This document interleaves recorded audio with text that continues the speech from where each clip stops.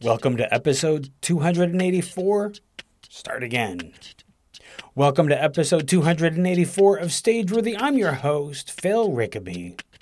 Stageworthy is a podcast about people in Canadian theatre featuring conversations with actors, directors, playwrights, and more. Thank you for listening.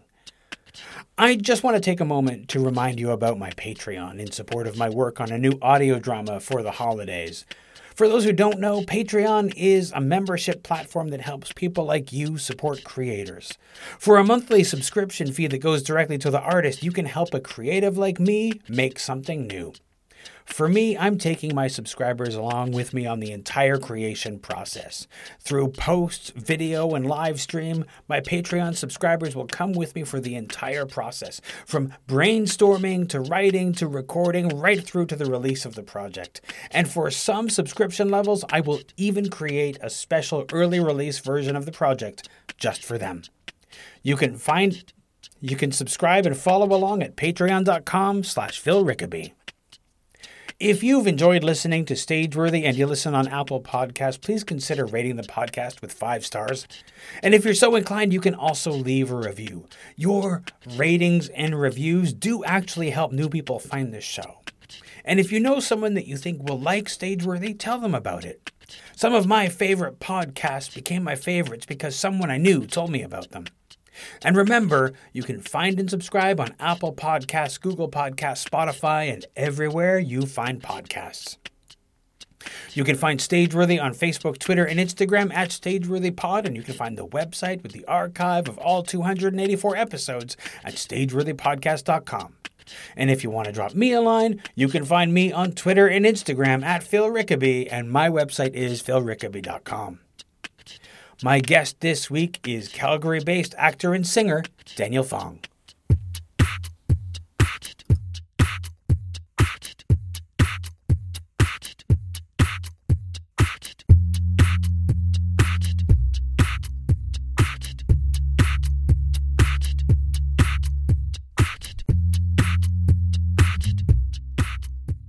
Just for me, just if you could describe, if somebody came up to you and said, "What is it that you do?" how would you describe your artistic practice? I am a silly, ridiculous actor, singer, semi-coordinated mover who likes to create things with his friends and make people laugh a little bit. So you lean more towards the comedy aspect, or? I mean, I love all aspects of it. I think I just naturally have more of an inclination towards comedy and being silly. I mean, I love dramatic shows. I love that kind of thing. But if I'm going to spend the rest of my life, I might as well be laughing as opposed to carrying my heart out in front of strangers. And, in a lot of ways, comedy can be, and it's a lot more fun. You certainly get a more immediate feedback from your audience. Oh, so much more gratifying. Yeah. And that's what I'm in it. Really, that's what I'm in it for, is the instant gratification. I mean, if any of us say that we're not in it for some form of gratification from an audience, we're kind of lying.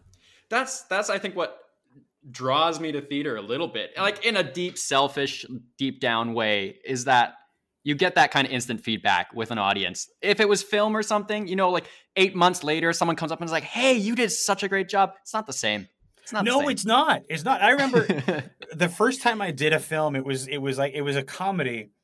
And the feeling of emptiness in delivering what should have been like a killer line that would bring the house down in a theatrical situation. You say the line and you're like, this is really a disappointing situation.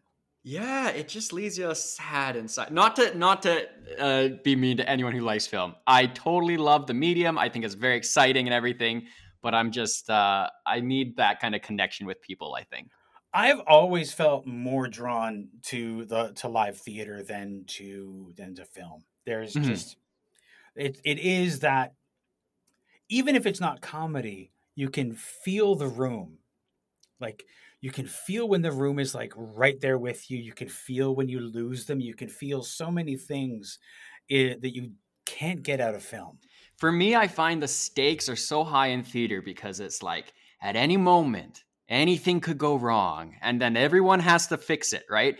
Whereas on film, I just find like the stakes just comes from the sound of money in the background burning as you're doing take after take. Absolutely. As you're just watching thousands of dollars flow away, and you're like, oh man, I should really get this line right, or Absolutely. everyone is gonna lose their paychecks. There's something about that moment, like when something does go wrong, even if it's like somebody drops a pen or something on the floor, and as an audience member, you sort of like lean forward, like, is somebody, I know this isn't blocked, is somebody going to actually pick up the pen?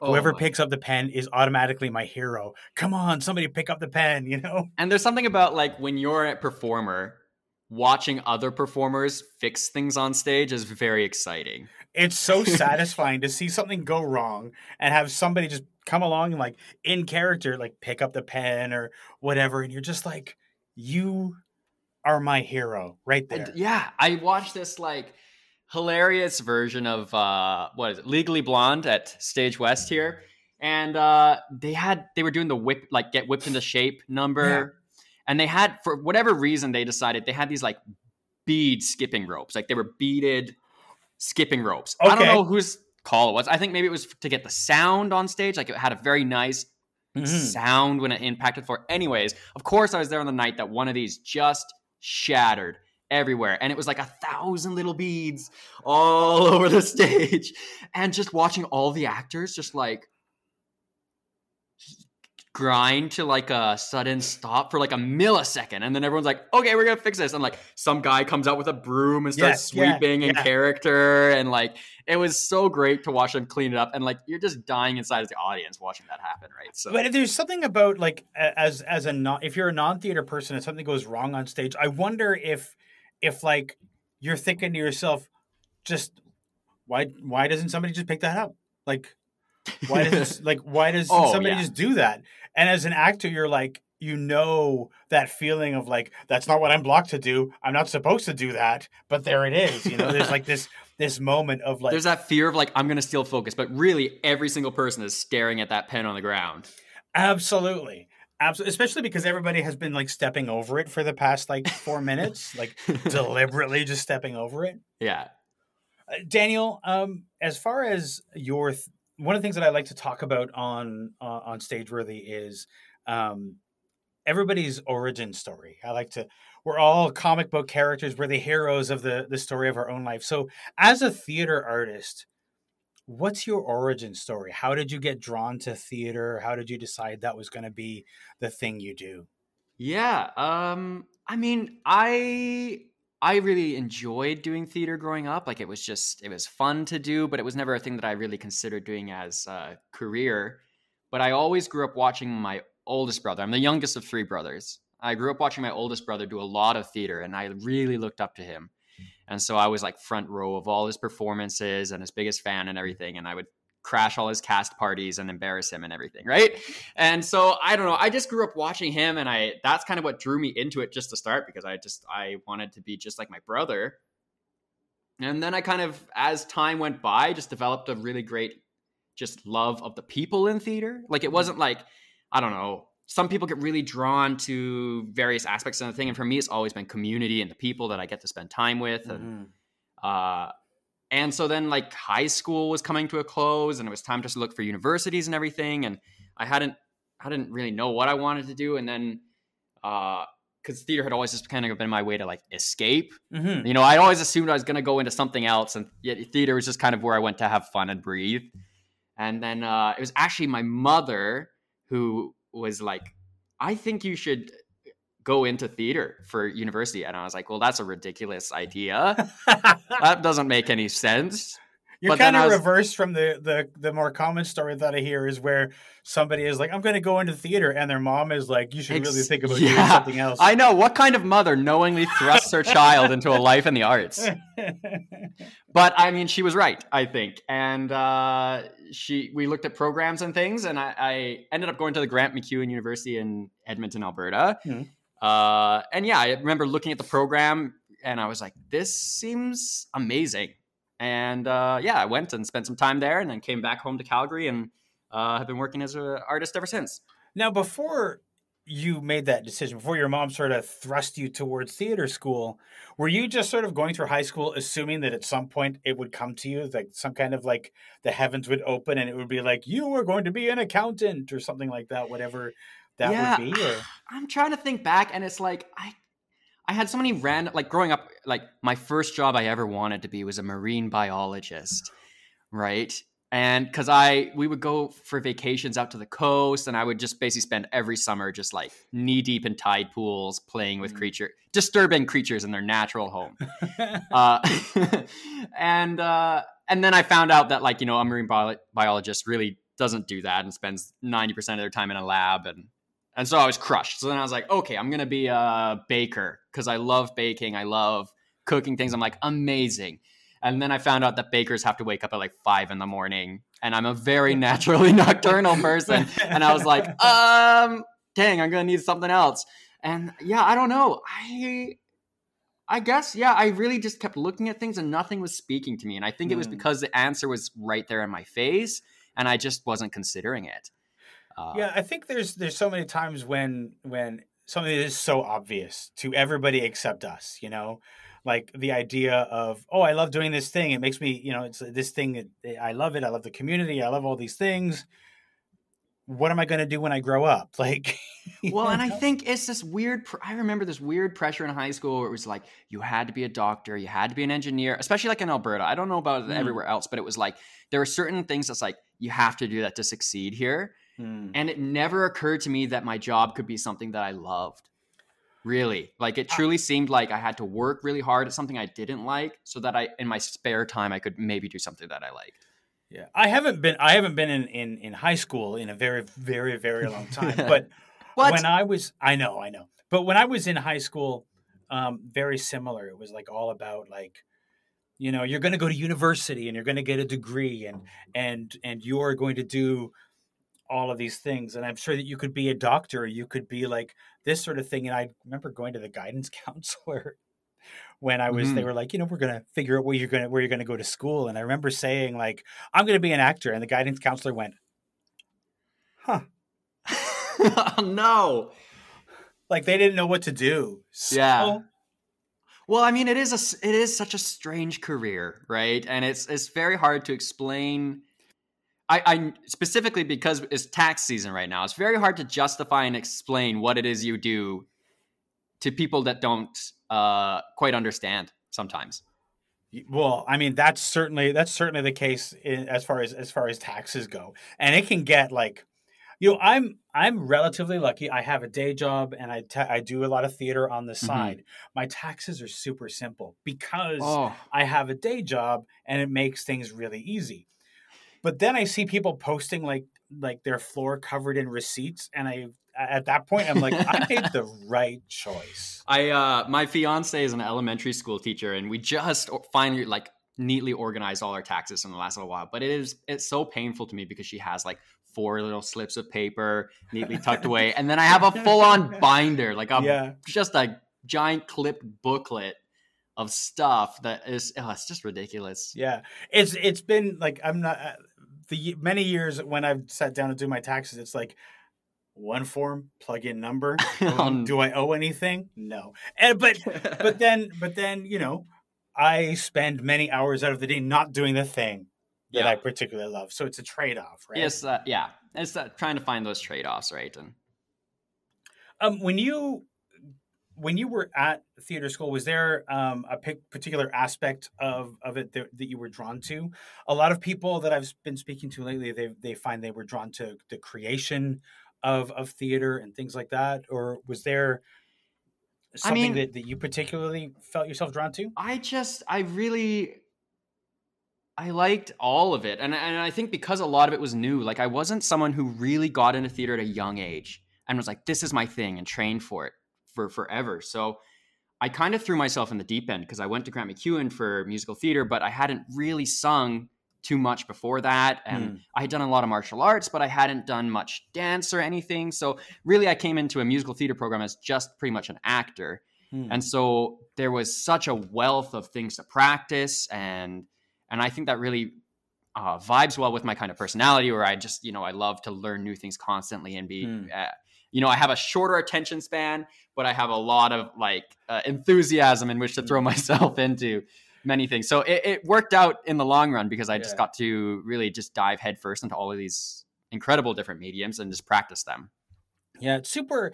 I remember when I was in theater school, there was one guy who had really never done any theater out before he came to the theater program. And because he'd done so little, the teachers were like, "You have no bad habits. We love you because we don't have to break any of your bad acting habits. Yeah. Everybody else, you have tricks and you have all these things." And so it was like he had this, like, he was able to be an open book and just be like, to absorb everything. And we were all like, "But that's not what I normally do." And like all of these struggles with how we've done things when we were in high school and what we thought was good acting and all of that sort of stuff. Yeah. So in some ways, I would imagine that not having done like all of the singing, all of the dancing, and for a lot of that, you may have been in a similar situation. Yeah. And one of the things to me that like it took me many years to kind of come to terms with is that like theater school, like at the time, because I was right out of high school and I hadn't done a ton of this, is that like for me, theater school felt like this is the way, right? And it took me many years to kind of reconcile with the fact that the theater school is just a resource. And I was allowed to kind of pick and choose what I liked and what worked for me from theater school and kind of forget about the things that didn't make sense or weren't, in my mind, useful to who I am as a person, as a performer, right? And it took me a while to rectify that, because for a while you left theater school and you're like, "Oh God, I'm so bad at this class," or whatever, and I will never be any good at that. But it's just learning to apply the things that work and really what it means to be your own person, your own artist. Take those tools that you paid for, that you learned, and apply them to who you want to be. Yeah, I definitely remember being a little bit fucked up coming out of theater school, trying to be like everything. And not being able to figure out what I was as an actor, and always having like the voice of the acting teacher in the back of my head scolding me for things. And yeah, it's such a weird thing when you pay for people's opinions as an artist, because especially as a theater school, because for me, I didn't know necessarily who my teachers were. It was on I just went to the thing, so I didn't even necessarily know whose opinions I was paying for. But I think that's kind of the process that a lot of performers go on, is they go into theater school, they get a ton of opinions and other voices, and then those kind of formative emerging years afterward are kind of finding what their voice is through that, or using whatever they can. So I don't know if that was your experience or not, or I mean, theater school, I have some very specific memories of theater school, most of which were about being afraid. That I was going to be cut from the program and all this stuff. And there's like just this terror of that happening. And it's like, I remember having essentially like 3 months of blissful ignorance until the Christmas break. And then people got cut. And then it was God. What school did you go to? I went to George Brown College. Yeah. Do they still do that, or did they change the program now? Is it still the last time I heard anything is they hadn't cut anybody. They would still talk nebulously about the possibility of cuts. I see. But they weren't actually doing it. And I really feel like no school should do that. I mean, ultimately, like, just as with an agent or whatever, like, you're paying, like, you would pay them, or like the agent would work for you, but or like you're paying the school, right? Yeah. So it's not up to them to be the arbiters and gatekeepers of who is worthy of a graduation from there and whatnot. Like, it should be their challenge as teachers to try and impart as much as they can. Yeah. And then, the world and the rest of the theater business is hard enough, and that will make the choice for them, kind of thing. Yeah. Right. So, and definitely. And in many ways, I think, there are people who will, move themselves out of the program. The program won't be for them and things like that. But of course, yeah. Who are they to decide who's going to succeed? There are plenty of people who graduated from my class who within a year or 2 years were no longer doing theater. Yeah. Same here. So, yeah. And if I think back to who I was during university days, I was a pile of hot garbage. I mean, who was it? So you do so much growing afterwards that it's just one step, right? And it seems weird to kind of stop people before they can even get out there. Yeah. Now, we're in terms of the school. were there other Asian students in your class or in your school, or were you? Yeah, so I'm half Chinese, half Okay. kind of Ukrainian, Swedish mix Okay. from the thing. I had another friend of mine who was Asian, full Asian in my year, Mm-hmm. and he's actually lives in Toronto. Toronto. His name is Anthony Hall. I think he does lots of stuff with Second City, and he had his own CBC Gem show. He's fantastic, great guy. Mm-hmm. There were a few other people of color in my program, but it was predominantly white, and I believe Mm-hmm. the staff was. Let me think back, because it's been a few years. It's been more than just a few years now. The staff at the time was predominantly white. I don't know what the staff is like now, because they've had lots of changes since. Sure. Well, I found that the especially like when I would look back at George Brown, I tell you right now, all of my teachers were white, Mm-hmm. and Yeah. I know that schools tend to be slow to change. Yeah. You know, they stick to the curriculum. They stick to the teachers. They know they're slow to realize that sort of the world around them is changing. Mm-hmm. Yeah, they at the time that I was in theater school, nobody was even talking about creating your own work. In fact, they were actively dissuading us from thinking Really? about doing anything other than saying that I'm an actor, So that's a long time coming to any kind of change. Yeah, it was an interesting thing. I mean, I remember in university having so deeply being drawn to the character of Willy Loman. Just specifically because I'd only ever seen it played by old white guys. And I so deeply felt that like the journey that he goes on in the American dream and all of that stuff so much better reflected the story of immigrants. And at that time, they were, but like now I would love to see someone play that character as a POC. Yeah. Because I just think it's shifted, right? And I just remember, that was one thing that I remember way back. I was like, I don't know why, but in university, I was always like, one day I'm going to grow up and I'm going to play Willy Loman. I'm going to show them I can do it or something. It was, a weird thing. Did anybody ever tell you that you couldn't, or was that just something that you had in your head? That No, I don't. It was weird. It wasn't so much theater school or thing. No one ever really directly ever says like, you can't do this, right? There's just like weird things all the time where like you go in for a casting call and like, is only Asian people for a family or things like that. And it's like, I come from a mixed family myself. And so for me growing up, it's very clear that families can look like whatever you want them to be. And you feel like this should be weird on stage for some reason until you see it. And it's completely normal because people are already come to believe whatever you want because they paid $30 to sit there and believe what you tell them. Well, that's sort of the amazing thing about theater is that I always think that the audience will pretty much accept whatever you give them. They're, especially in theater, nobody's got like people like you can, if you show them a black box and say this is the Forest of Arden, they're gonna be like, oh, it's the Forest of Arden. It doesn't matter what you say. And I also come from a mixed family, and so for me, like when people are like, oh, these people don't look alike, it's like, yeah, but families don't necessarily. So it's like just this whole I've never we have to make sure that people look good together. It's like you don't like. I've never understood that that idea that and particularly in like familial casting in theater and stuff. I've never understood that because I remember there was a production of Shakespeare's Land of the Dead that they did in Calgary here at the Shakespeare Company.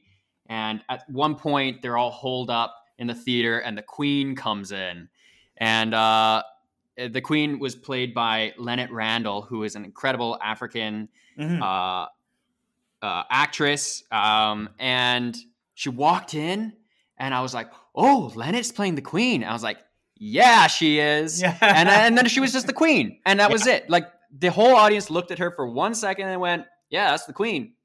Yeah. Because someone said, here's the Queen, right? So I don't know. I find that like people's perception of the barrier of skin color and things in theater seems way higher than the actual act of just putting people in roles. Absolutely. people in theater, the audiences will accept whatever you give them. And so if you have a family that's of all different skin tones and all of that stuff, they'll will accept it. If you have a romantic pairing that's like people of color, like people who are Caucasian, doesn't matter. They'll believe what you give them, and it's like one of those magical things about theater. And I think that Yeah. we get, for too many years, we've been tied too much to like, well, it's white people, and that's really boring to Yeah, and I me. mean, and I find we're in like an incredibly painful and exciting time right now. I find in theater and at least in Calgary, where we're looking towards the future, where everyone has been put on hold because of this pandemic, and everyone is looking so desperately at what it's going to be like when we get back and when we can perform again with the people that we love, and what theater needs to be to support the different people out there. And with the BLM movement and all of the other things, especially recently with all the hate crimes against Asian people and stuff, theater has always been a guiding light and a way for people to take those first steps into kind of creating the future that we want. And so I just find it's a very exciting time right now where, as an artist, I'm feeling a lot of power in creating the kind of theater that I want moving forward, coming forward. It's just a very interesting way that we can kind of, I don't even know where I'm going with this now. Yeah, No, but it's really interesting because it is a shame that the theaters are closed. We all hate that the theaters are closed, and that people are not able to perform. We're not able to sit in audiences. We're not able to do that. But if we were, there would be just another excuse not to have the conversations that we're having now. Absolutely. And the fact that we're having them, and now there's the ability to decide and to make the choice that the status quo doesn't work anymore, and we have to fundamentally change the way that we create theater, who we put on the stage, who we put behind the scenes, who we put in the office, who we have lead the companies. It's absolutely something that we couldn't have done if we were on the treadmill of production. I think it was. I mean, I don't know about you, but for me, like when the pandemic hit, it was at probably the busiest I'd ever been in my career. I had so many, and this is not me bragging, but I had so many things lined up that it was actually like anxiety inducing. It was nonstop, just, keeping your eyes on the next thing ahead, trying to get through it almost. And so the gift of being able to stop and just reflect and think and perseverate on moving forward towards that better future was actually kind of a gift to me for a little bit. I mean, I'm well over it now. Let's get this out. But it was, I think, necessary and very important to our profession to take a sudden stop and think about, it's not just enough to create any kind of art, right? Yeah. We want to make sure that we're creating the right stuff. And I think it's just giving that kind of mindfulness to the stories and people and kinds of shows that we are creating and putting in front of an audience. Yeah, absolutely. But also the fascinating thing for me, or one of the fascinating things, has been watching actors who previously they would talk about self-care, but they were too busy to do it. Like they were working 3 jobs, and every moment of every day was either working, like rehearsing or working or this, that, and the other thing, never stopping to take a break, now being forced to do so and to be thinking about what self-care looks like, and to be thinking about what it means to sit in silence and stillness and all of those things. Kind of incredible for some people to realize kind of what they were doing to themselves by working nonstop. Absolutely. I think the way theater has been structured and the way we've done it for so many years lends itself so easily to kind of self-destructive habits that just kind of pile up on each other, right? And it's been interesting to kind of just take a step back from that for a little while.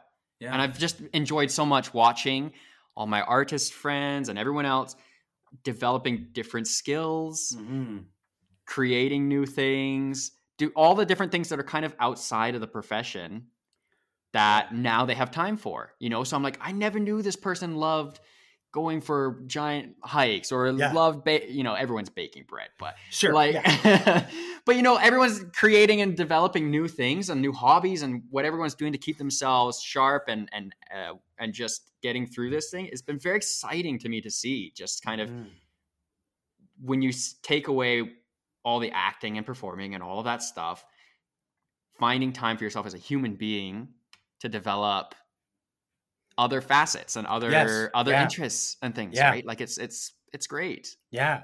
And so necessary, I think, to be able to, make ourselves into more rounded people. Yeah, absolutely. Because I mean, it ultimately is us as people that we put out on stage, right? And the more that you can develop and grow as a person, the more you have to offer for an audience.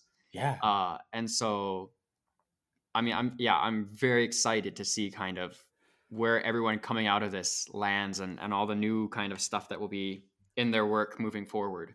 Yeah, it's so fascinating because especially if you're creating theater, like being able to open yourself up to new things and to experiment and find new things, those things always find their way into your work. And if you have a new skill that you didn't have at the start of the pandemic, then that sort of like gives you other things that you can like add to the performances that you do. So it's just a great opportunity. So I have a question for you because you've been asking me so many questions. Well, we're on that then. What is something during this pandemic that you have discovered? New hobby, new passion, new anything, something that's getting you through the days? Yeah, a couple of things. I for years I had a ukulele that I never touched. Nice. And so in the past little while, I've been playing it, actually playing it, and that's, I mean, I'm not great at it, but it's like I get so much enjoyment out of like just picking it up and strumming and trying to learn a new song and things like that. So that's been really great. The other thing is actually with this podcast. I've been doing it for 4 years, and this time has forced me to actually have to seek out people to come on the show and allowed me to make choices and to say, who am I going to reach out to? Who do I want to have on the show? Who do I want to promote on the show? And that sort of allows me to talk to people that are outside of my locale, because so often when you're part of the media in a city, it's like you get a ton of press releases about shows in that city, and it's allowed me to contact people outside of Toronto and outside of Ontario, which is great, because I really think that we as a country that makes, as theater artists in the country, it's fascinating and important for us to know what's happening in other places in the country. So, and I mean, we have a huge country, but the theater community here is fairly small. Yeah. Like I was just looking back through your list of people that have been on your show and stuff, just kind of scrolling through because I wanted to see what I was getting myself into. And there were so many familiar faces, but like from people from Saskatchewan and people from all over the place. So it was just fantastic to see their faces, but it really just, I mean, we're not that far away from each other in a sense. No, like, in many ways we are so close because it is such a small community. And yet shows that happen in Calgary, I never get to hear about. Shows that happen in Edmonton, I never get to hear about.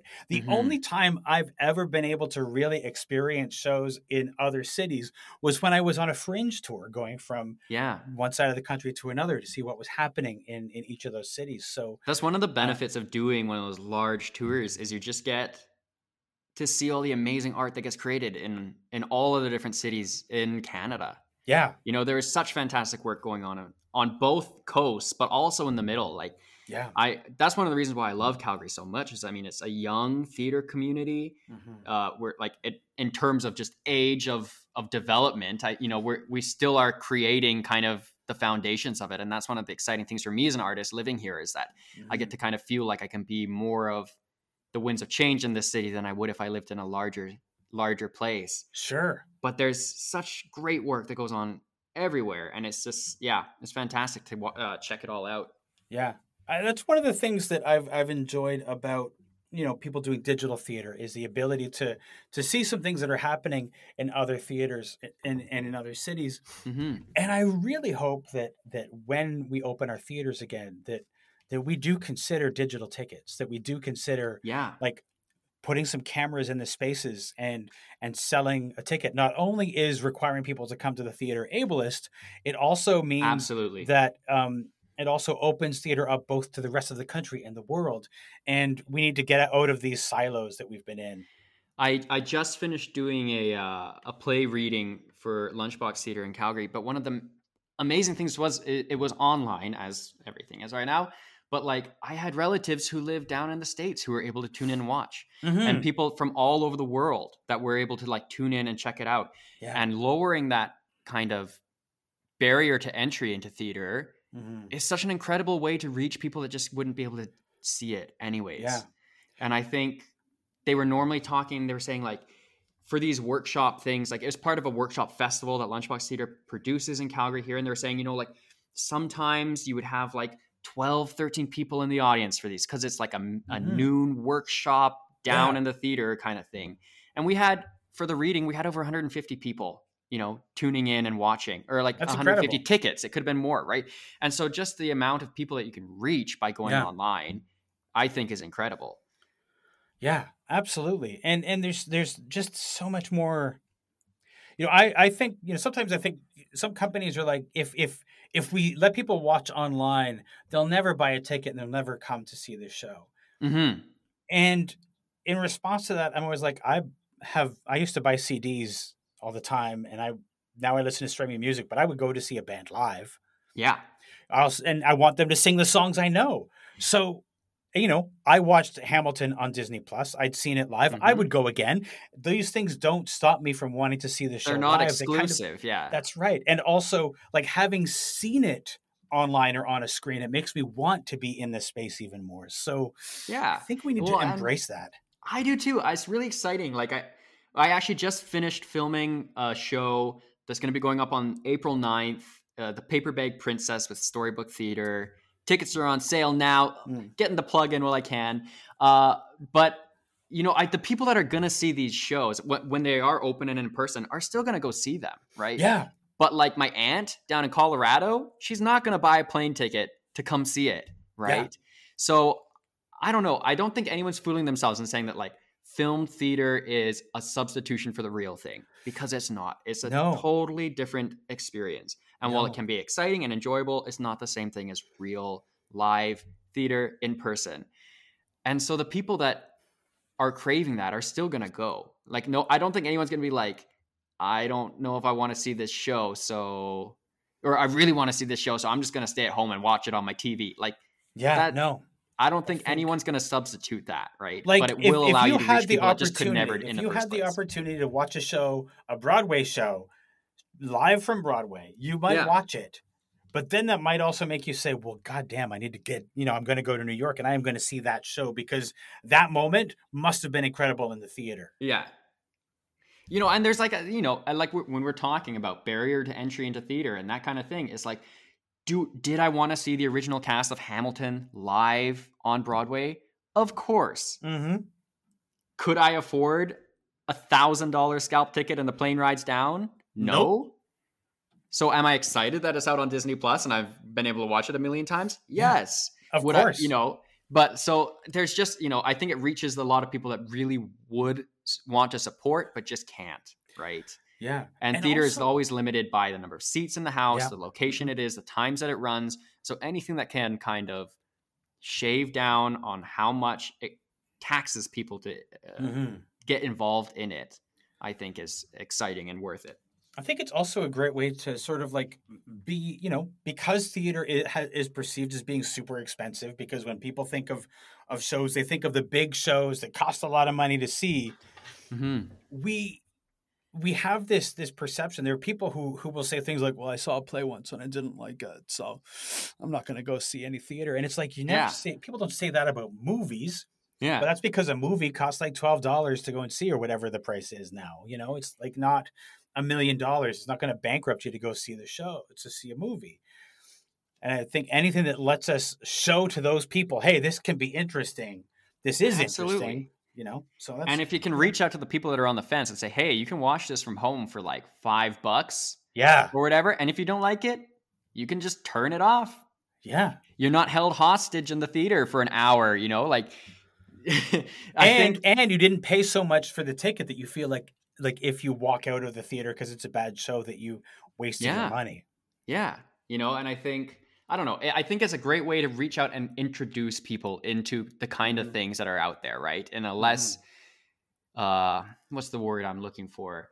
Less committal way almost. Yeah. Because it's a big commitment to buy an expensive ticket, get down to the theater and do all that thing. And for those of us that love theater, that kind of builds the anticipation, builds the suspense. But for someone who's not in it or who doesn't know what the show is about, I think it can seem like a lot, right? Absolutely.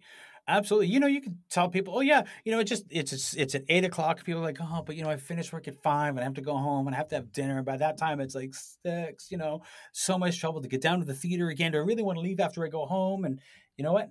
To be able to say, actually, just, you can watch on your TV screen is a great opener. Well, and I think too, if we're genuinely trying to foster more artists of color and that kind of thing, then nothing is more limiting than a massive ticket price. Yeah. Into stemming, like there's a direct link between money that you have and your access to the arts and training and all of that, right? And so anything that allows young people to see themselves on stage, to see representation, to be part of that conversation is worth it in my mind. And there are so many marginalized communities out there that just, it's way too much money, it's way too much investment to ask them to take their families to the theater kind of thing. And then we get stuck in these things where we're like, we don't know where all the people of color are and we can't cast them because they're not knocking down our door. And it's like, well, it's because you have a $60 price tag just to enter kind of thing, right? Or whatever. So yeah. Years ago, I remember being at this sort of panel discussion. It was like sort of like anybody can stand up and talk, and the topic was, where's the audience going?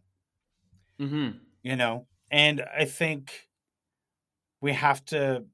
I think there was a lot of like, it's I think that's the wrong question to be asking. Like, not where is the audience going, but why aren't we reaching out to that audience? Why aren't we bringing that audience? The thing is, like, it's not like the audience is in the future. The audience is here now. Yeah. Why can't you reach them? That's the thing. Yeah. And, there was an initiative started in Calgary here, Calgary, Edmonton area called the 3550 initiative that I'm sure you've heard about in Toronto. It's been everywhere. And so that reflected, the basis of that was trying to reflect just the raw statistics of our communities on stage. And so when they were looking at the census polls and things, they had 50% men, 50% women, and 35% people of color. And so that's where that kind of title came from. And when we're looking at our audiences pre-pandemic, that was not the demographics that were showing up. And so I think, we have to try and find a way to reach out and create these kinds of opportunities and these kinds of initiatives that help foster that moving forward for us. Absolutely. Just to change gears slightly. Of course, yeah. You mentioned that at the time that the pandemic started, that you had like this whole, like, it was going to be your biggest year ever. Yeah. What were you working on at the time that everything shut down, and what in the immediate weeks after that? What was happening for you? What was that like? Well, I mean, directly when the pandemic hit and everything was shut down, I was in an audition room being a reader. So that was the most awful feeling, because I had friends coming in to do auditions and reading, doing their sides, and then after they did their auditions, they were saying how their projects were just canceled or pulled, and they were all in the process of either they were supposed to open that night, they were supposed to do different things like that. All of that happened. But I mean, I had projects lined up for the whole year, basically, of acting things, and yeah, the whole thing fell through, and it was just for many months, it was quite numb feeling of just, I mean, because we've been drip fed throughout the whole thing, right? Like I've been asking a lot of my friends lately. Sorry, I'm always all over the place with my answers, but I'll try and remember to round my way back. But I've been asking my friends lately, if you could go back to the start, would you rather know how long the full pandemic is going to be? Or would you rather go along as we have, kind of being like, maybe it's 2 weeks, maybe it'll be the next 4, next month? Would you have it kind of drip fed to you? And I think as it kind of rounded out and we found where we were, like how long, we started to get a clue of how long it was really going on. It changed from being kind of numb and grieving kind of loss of that into this kind of building towards what it will be like when we get back. And that's really what's been fueling me and keeping me passionate throughout the whole thing is the desire to help implement change once we can finally create again. Mm-hmm. Yeah, I remember, when it all started, I thought that, somehow it felt like, okay, this is temporary, but by the fall, everything's going to be fine. We're going to take care of this now. And by September, theaters are going to be open. Yeah. But I don't think, like looking back, I think that kind of optimism fueled me in a way that I think if somebody would say it's going to be like a year and a half and theaters are going to be closed, I would have been like, well, fuck. Yeah. What's the point, Yeah.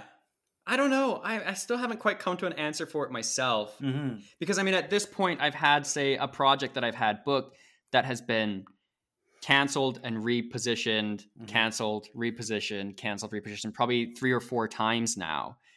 And kind of it's almost just like peeling a scab off a wound over and over again, constantly getting a little bit of hope and then having it pulled away. So on one hand, I think it would be nice. It would have been nice just to be like, you know what, if I can see the end goal, if it's a year and a half or if it's whatever, sure, that's where I can aim for, as opposed to like constantly having slight hope and always having it snatched away from you.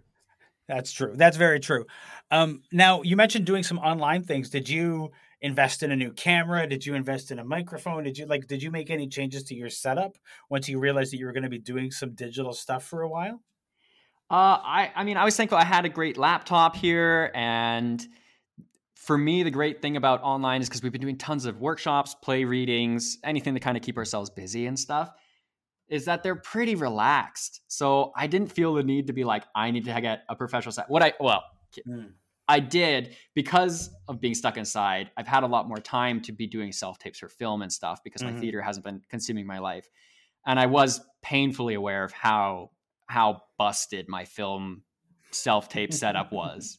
And is still. Like, I still have not fixed it. It's a hot, it's just boxes and then random things to hold a phone and like different lamps that I've stolen from the house. So I'm still painfully aware of how bad that is. So I've had a year and a bit to get that fixed, and I have not yet. Should I have? Probably, yes. On the other hand, I kind of feel like there is an unfair expectation to say to actors, make your home setup look professional, because otherwise we're not going to take you seriously. Whereas if I went into a casting director's office, there's like me on a chair in a room with shitty acoustics and a shitty camera at the back of the room and somebody reading monotone at me. That's not exactly a great setup either. Well, and like, I mean, it's a big ask. Like, for me, like, I'm a municipally known theater actor, but like stage is like my mom likes my stuff, or like for film, like my mom likes my stuff, right? So it's a big ask to ask people that like don't have a ton of film experience to invest in a setup that's gonna, because I'm like, that's just sunk cost until I make it back. Yeah, and also like, are we going to be doing these Zoom self-tapes forever? Or are casting directors going to be like, we have this office space that we're paying for. Maybe we should get people in for in-person auditions. Like, who knows what that's going to look like. Exactly. And it's like, no one's going to cast me. I face act too much. My eyebrows move too much. Come on. Now, one of the things that I've been asking everyone since the pandemic started is about joy, because as we go through this time, we've all had our ups and downs of feeling like this will never end, and some depression and things like that, but we all have those things that get us through each day. So for you, what's been giving you joy during this pandemic? Well, I mean, like the straight, honest answer is my fiance. We got engaged during the pandemic.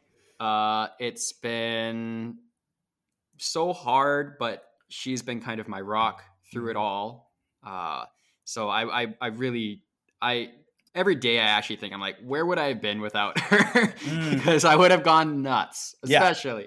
So she's really been my rock through it. But I have an older brother who has young nephew for me, and her sister just had our niece. I don't know how to say these words in the right way, but so watching them grow up through Zoom is equal amounts kind of like painful because you wish you could be there, but also such a joy to see that, you know, life is still going on. These kids are still cute and growing up, and then just trying a million different hobbies and things. You know, every day I think we look at each other and we're like, oh, what are we going to do today? And we're like, I think it was just a few days ago, she was like, I think baking's going to be my hobby. And so she just started making stuff, right? And so like every time we're just trying to find whatever stops us going loopy in our house. Has there been a hobby that you've tried that has been like, this is something I need to keep doing? Let's see. Well, pre-pandemic, my hobby was board games. I have a very massive board game collection, and nothing lends itself worse to social distancing than having thousands of dollars of cardboard sitting in boxes that you need 8 people to hang out with. But this is so nerdy. Do it. No, well, I got into like miniature painting and Warhammer. And so it's been very zen to just kind of sit there and put paint on things and play around with that. So that's been my new hobby. I don't know if it's going to stick or not. It's very fun at the moment. I go through a love-hate relationship with it, but that's what I'm doing right now.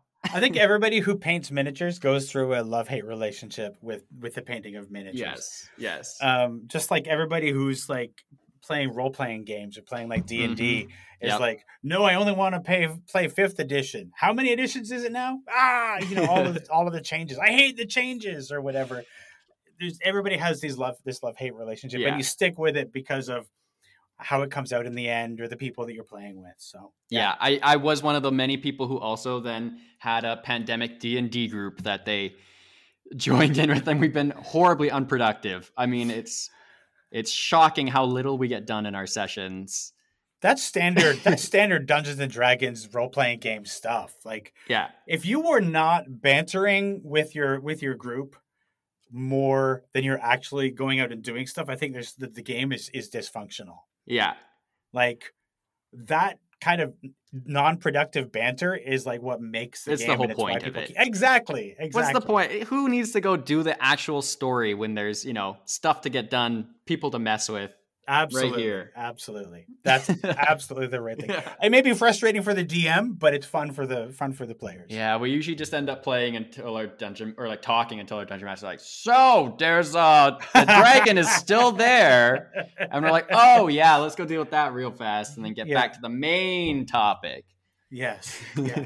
I'm glad to see that you found the true meaning of nerding out.